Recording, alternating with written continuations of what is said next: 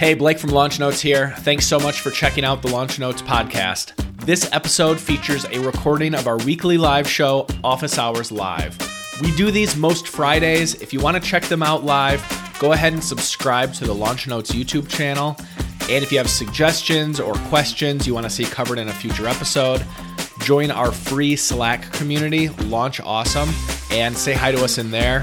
We've got almost 1,000 people from the top product teams in tech sharing the ways they're building their products and their careers. Check out Launch Awesome. You can find a link in the show notes. In the meantime, enjoy this episode.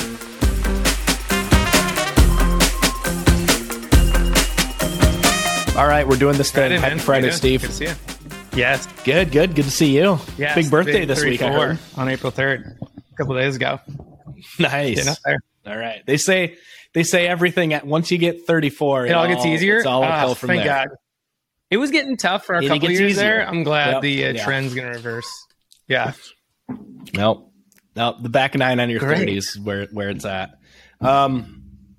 Cool. I sent you this. I know we talk about product screenshots all the Big time, fans. but I sent you some good ones. This new product Loop from Microsoft. Check out this landing page is like excellent use of product screenshots, and this is Microsoft very obviously going after Notion, and a lot of it folks could say is they pretty much lifted Notion's UI in a lot of regard, but I've heard some cool things about this Loop product, and Microsoft has been kind of on a tear, dude. lately. I was taking a look at their stock price since their new CEO came in, and it's just like a rocket ship. Like they're killing the game over there in the past. I don't know, what do you call it? Maybe 10, maybe a couple more years than that. But like, I think like Azure, their like AWS competitor, has been kind of steadily growing. Teams, like the whole, Office 360 or whatever it's called, like Teams, there's probably like 10 times the number of people using Teams than Slack. So if you it seems kind of weird. Like when I think about it, we live in like small tech startup world. So, everyone still uses Slack, right? But like you get out into the real world and like everyone uses Teams. All my friends that work at like, normal companies, like they all use Teams. Big companies. Right. So, and I feel like that, I tweeted this earlier. I felt like that was kind of a shot across the bow. Like you didn't really have to worry about Microsoft or even Google really competing with you the past 10 years. Like they haven't had a successful new thing really, it feels like, in a long time. Like most of my, working career really. I know it was like a huge thing like in the past, like you get copied by Microsoft or something and you're done. That just like hasn't really been the case for 10 years. But that's, I don't know, with the success of Teams, and now we'll see how Loop does, but like I don't know, something you got to think about, something you got to worry about going forward, maybe. Yeah. No, the train is moving in Microsoft world. That's insane. You didn't even mention like the GitHub acquisition. Yeah, how insane that's been for them, and the whole OpenAI investment / collaboration is just like rapidly, like all this proprietary relationship with OpenAI is like rapidly populating every kind of corner of their product landscape, it seems. So insane. We're not the first people to notice this, but like insane momentum from Microsoft. And you're right, like 10, 15 years ago, it's sort of people had sort of written them off. Or sort of like, best years are behind them, go off into the sunset with the other tech dinosaurs from the 80s and 90s. But like, turned it around. I know I signed up for the beta on this Loop product. I was super impressed with the landing page. And the product looks cool. The one thing, not to throw shade at Notion, but like there's I saw someone had wrote on Twitter about like they had found a Loop to be just a little like snappier than Notion, like a little more quick. And I was like, like that's the one thing that's always kind of, for me, like a lot of my actions in Notion, like always had there'd be that little lag or that little bit of like gumminess, when you're trying to do something that never, I could never see past. But I saw some people talking on Twitter about Loop and just like, oh yeah, it's like Notion, but super, super snappy. I'm like, man, like that sounds great. So trying it out. We'll see if it sticks. Not what you'd expect from like the big incumbent launching a competitor. Like it's usually like the upstart that's like leveraging some new technology or isn't weighed down by a bunch of tech debt or, whatever. And it's like kind of like linear. And it's like, ooh, this thing is like fast. It's fun to use. And to see Microsoft being able to launch stuff like that. Right. Woof. Kind of scary if you're in like any big adjacent space to stuff that Microsoft does, which is kind of like everything now. So I think everyone's officially like put on notice. Yeah, absolutely. Yeah. Pretty crazy. All right. Let's jump into the main thing we want to talk about today. We put this report out. I'll jump in and share my screen. We put out this report called How to Become a Chief Product Officer. And what we did to put this together, and I want to do more stuff like this because I love like a good like data-backed research project, a piece of research content. The trick is you always, when you rely on doing a survey, which is like what happens 90% of the time with like a research or a benchmark, and don't get me wrong, like you can get great insights and great data from surveys. It's just like the turnaround time and the whole kind of like waiting for other people effect. I love when you can like roll up your sleeves and go like find some data that's like out there that maybe takes a little bit of manual elbow grease to curate or takes a little bit of creative thinking to pull together.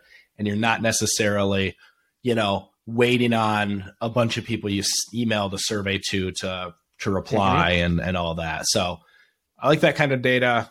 We'll continue to do that kind of stuff. But for this report, what we did is actually went through the LinkedIn profiles, and we did have a little team, so shout out to the folks who helped with this, crawled through the public LinkedIn profiles of chief product officers, and we specifically zeroed in on public SaaS companies, Forbes Cloud 100 companies, late stage, large market cap SaaS startups. So kind of going for the type of organization where you're going to have like a really healthy product org, where, a chief product officer is really, running a key department in the business. Yeah. And we went through and we basically pulled some like data points from all these profiles, stuff like where'd they go to college? Where are they? Where are they based? How long has their career been? How long was their career before they went into product? Do they have an MBA or a graduate degree? All sorts of stuff like that. And then kind of like collated together some trends and insights based on that. And I thought it was pretty interesting. Some telling stuff in here, definitely some like confirmation of assumptions and maybe a few surprises. But I think we can talk through some of the findings here. One by one. But maybe before I jump in, anything, I know you've taken a look at this, like anything jump out at you or anything that caught your eye as you look through this? Starting from the top as I'm looking through this. So the single most likely answer for years of experience before their first CPO role, 21 to 25 years. So out of the whole thing, I don't know why that caught me as like the most shocking that it took that long before people's first CPO role. I don't know why. Like, I feel like the kind of people that go on to be CPOs are the kind of people that are like, I don't know, gunners earlier in their career. They're ambitious. They're making moves. They're jumping companies every 3 years, and they're like, they're going to get there. They're going to get there like, in their early 30s. But it seems like this is saying that's not the case. Yeah. Pretty surprising. Yeah, I mean, I think it's a case where it's just like you're kind of the, pardon the cliche, but like you're the best of the best. You're like the elite of the elites if you're, making it all the way to CPO of. So even though you're, hungry and ambitious, you're also, in some pretty elite competition with other folks who are, geared the same way. And also, you think about, I had the same realization. I was like, man, 25 years. But then if you think like a lot of these people, like you kind of get your career footing like in your early 20s. So that's, your early to mid to late 40s at 20 to 25 years, right? Like that's, that's also a couple years. That's not dinosaur territory. Yeah. Like you're definitely, you're definitely, and I'm sure if you're the kind of person who's geared to want to be a chief product officer, you're probably not wanting to slow down at 43. You're hitting your stride. Just starting to feel like your powers are stronger than ever. So, I'd say there's a lot of that. And again, there's no one at 0 to 5 was surprising. That not to say those people aren't out there, but I would imagine even if you kind of did a full, if you sampled the entire, we had a sample pool, but if you looked at the entire group of, CPOs out there, like maybe there's some that are under 5 years, but I wouldn't be surprised if there were none. It's a tough role to get. And then again, it's like, I also wanted to avoid like a lot of like startup. We've talked about this before. Like startups are really guilty of this sort of like title inflation stuff where, they might call you the CPO, but if you're the only person working on product at the company, it's like, okay.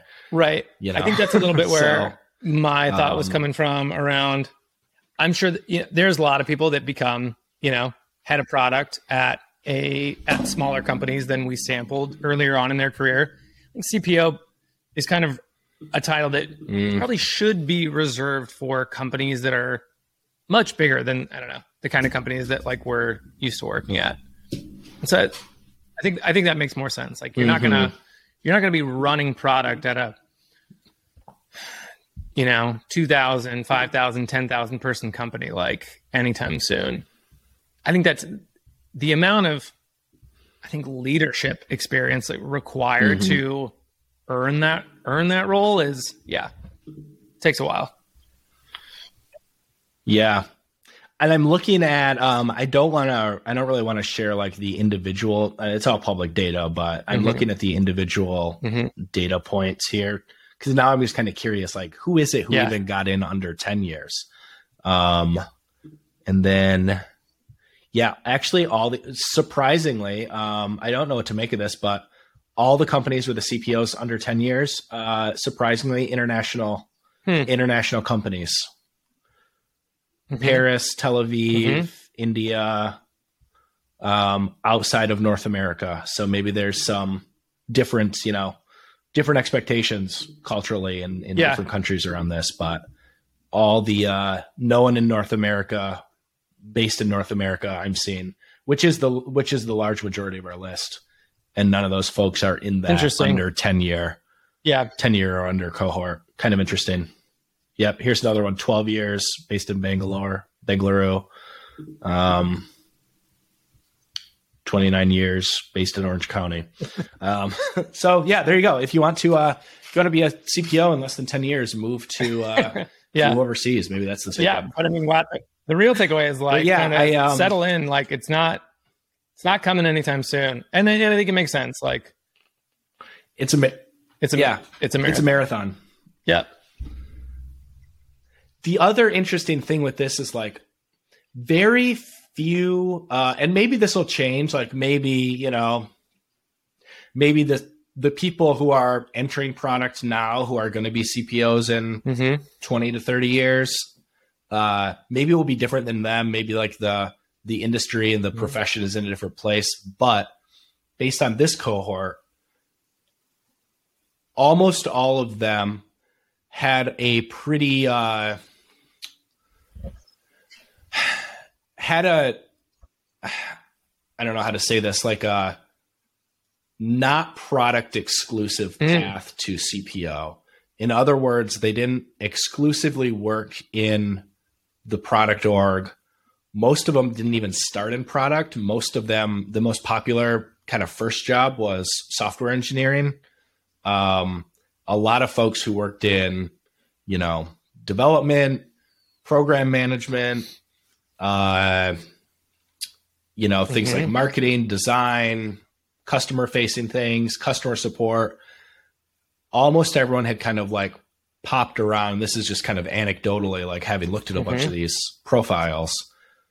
A bunch of them had experience across different departments, which I think I would expect to continue to hold true. Like it's a very, it's a role where you want a lot of the kind of cross-functional empathy and perspective. And if you've done like a couple tours of duty in departments that aren't product management, that could be a big benefit. So I would expect that to continue. And I think that's, something a lot of product folks should keep in mind. It's like, you can always, whether you want to be CPO or not, like it's a good, it could be a good thing to go like work in different departments for a couple of years.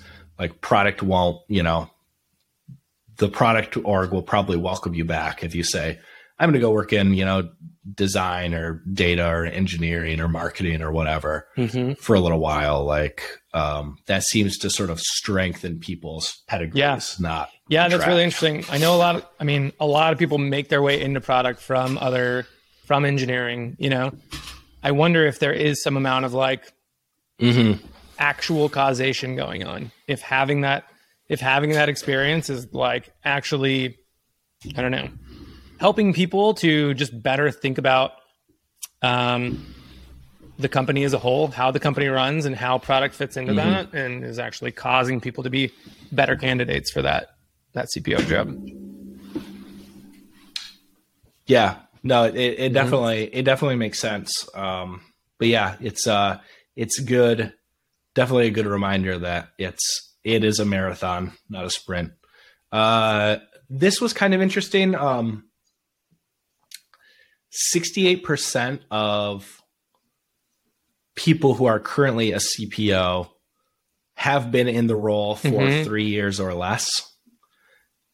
Only 4% of the folks we surveyed, at least, have been a CPO for over 10 years. Only 8% have been for over 7 years. 20% for 4 to 6 years. The overwhelming majority is inside of the first 3 years, which, again, like we just saw, it kind of, it kind of takes a while to get into this role, but I think it's also kind of telling that like once you're here, it's not, hate to sound sort of macabre, but like if you're not guaranteed that you will stick around. Yeah. So possibly, the 10 years or shorter, the kind of higher, the kind of higher you climb. The wording of this one's got me interpreting this, a couple different ways. Is current CPO role, were we looking at like, have they been at the same job with the same company?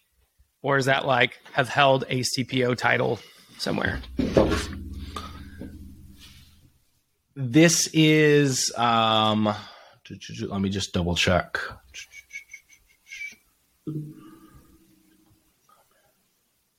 This is in any CPO role. Now, I don't have data on this, but anecdotally, I can tell you, I don't recall seeing an instance, at least in this cohort, an instance of someone being back-to-back CPOs at two different companies. Not that doesn't happen, but it was really rare, at least in this group. So I think, the other version of your question applies. Like, there just aren't a lot of people who are like, I'm CPO at one company and now I'm going to go CPO at another company.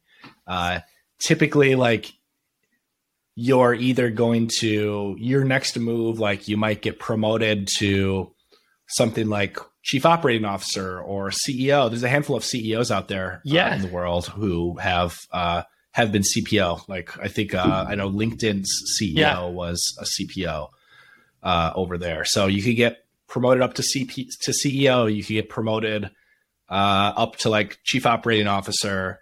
You could retire. You could go to, you could go off and do investing, advising, that kind of route. So not a lot of like, hey, I'm CPO at Dropbox. Now I'm going to go be CPO at Google. There's definitely some of that out there, but it did seem, just from like the data we looked at, folks typically, once they're here, if they go do something else, it's some different type of some different type That's of thing interesting. entirely. Thinking about like, wow, for the majority of CPOs, like this is really kind of just a stepping stone to their next thing. Yeah, and it is interesting because probably for a lot of them, it's like it's their sort of like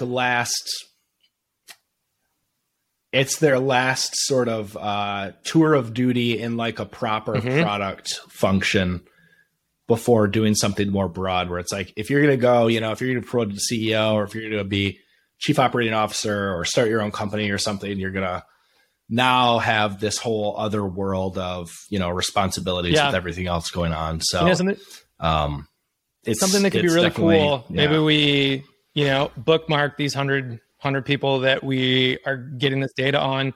Let's take a look at this in 3 more years and see like, cool. Like, what does that tree look like of where do these people go? Like what happens next? You're a CEO now. What's maybe in your future? Oh, what are all these people like? How many of them are still a CPO? How many of them are, how many of them have switched companies? Yeah. And use this exact same sample pool. That's a great idea. Yeah.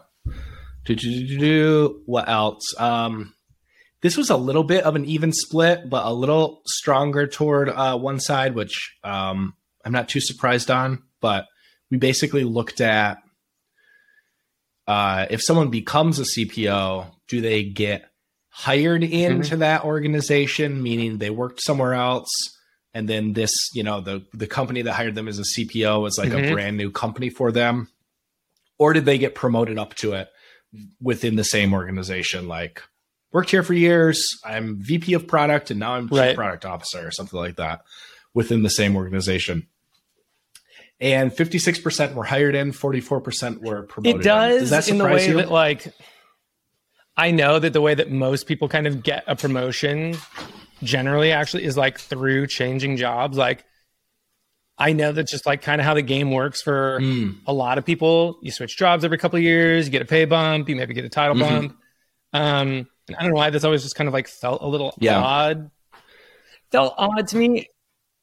It's like easy. It's almost it's almost easier to get a bump by switching organizations than to do it inside of your own organization. Yeah. That's been a kind of common critique for a few years. But almost like, especially for the CPO role, I don't know. To me, I don't know if it's like it almost feels like a loyalty thing to like the people that have been there before. Like I feel like I'd want to promote from within more than like bring someone else in to come run product. But who knows? Maybe people are doing this because they've, maybe a lot of times people are adding the CPO role because they feel like, ooh, the situation and the people we got here, like what got us to where we are like now, like it's not going to get us to that next level. Like we need to add this new role with some like fresh perspective. And like to do that, we're going to have to go out and hire. Maybe that's a little bit of what's going on. Yeah. I also think like across the board, there's like, we've kind of talked about this before in the context of like marketing stuff, but like I don't know if you want to call it like shiny object syndrome or like the mystique of the unknown, where it's like, you might be looking around like, I know all these people here. I kind of know what they're capable of. I've seen them at their best days and their worst days. But this other person over here, like, she's never worked here. Like, maybe she's this like silver bullet who's going to fix everything. And maybe there's some truth to that. But I think more times than not is like, people kind of end up disappointed in a lot of cases where it's like, yeah, like this person didn't have a silver bullet. They were like a regular person with strengths, weaknesses, flaws, and all that. So, but yeah, I also wonder, like in product, especially like the domain knowledge of the product. Like if you're constantly bringing in, like think of like all the baked in just like knowledge someone would have of that particular product and company and customers and everything. If it's like, yeah, I've been in the product org here for 10 years, right? Versus someone who's never worked at that company, maybe never used that product, and they have to come in and oversee, all of product. But yeah, interesting. But again, it's a different skill set. So it would be interesting. I'd love to talk to a CPO about, because when we talk to folks like this, we do hear like, oh, like my job is just sort of like signing budgets, and they sort of make emphasize that like all the boring admin work that I have to do. The real hands-on fun product work is the folks who work for me. But I would be curious to talk to someone like this, like how much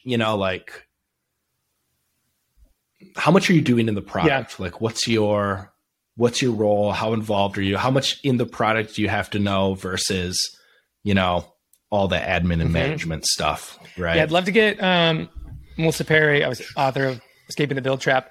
They also do a lot of training, and she talks a lot about kind of the differences of like, I don't know, so like roles and responsibilities as you go up from like the different levels of like management in a product role, and what you should be able to kind of like expect from those people and what should be in their purview.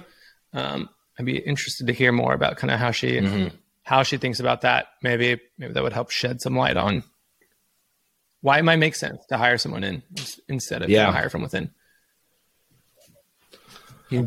Definitely. All right, last one here. Only 35% of CPOs have an MBA. I guess I'm not too surprised. I guess I thought it might be a little higher than that. I always think of these like very advanced sort of C-suite folks as so many of them have MBAs. I'd be curious actually how this compares with like other C-suite, like what's this look like for chief marketing officer, chief financial officer, whatever. Yeah, honestly, the first time I saw this, I kind of did a double take. I would have assumed that these numbers were the opposite. Especially as you think about like, hey, the CPO role, it's at bigger companies. Bigger companies tend to, I don't know, the kind of people who are down to like work at bigger companies kind of the people who are like wanting to get an MBA anyway. So yeah, this one was especially surprising to me. Yeah, definitely. All right, I'm going to stop sharing. Any final thoughts on the report? Other things you'd like to see? Questions you have? No, I think it's cool. I think hey, let's follow up in 3 years and see where people go from here. I think that's a super interesting question for me. I